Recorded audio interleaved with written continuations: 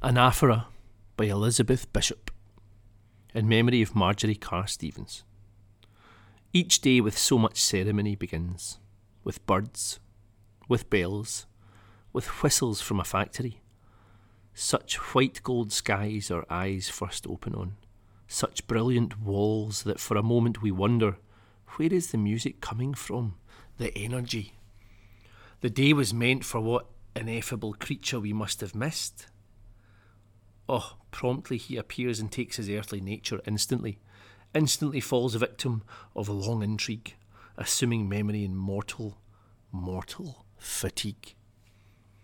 Most slowly, falling into sight and showering into stippled faces, darkening, condensing all his light.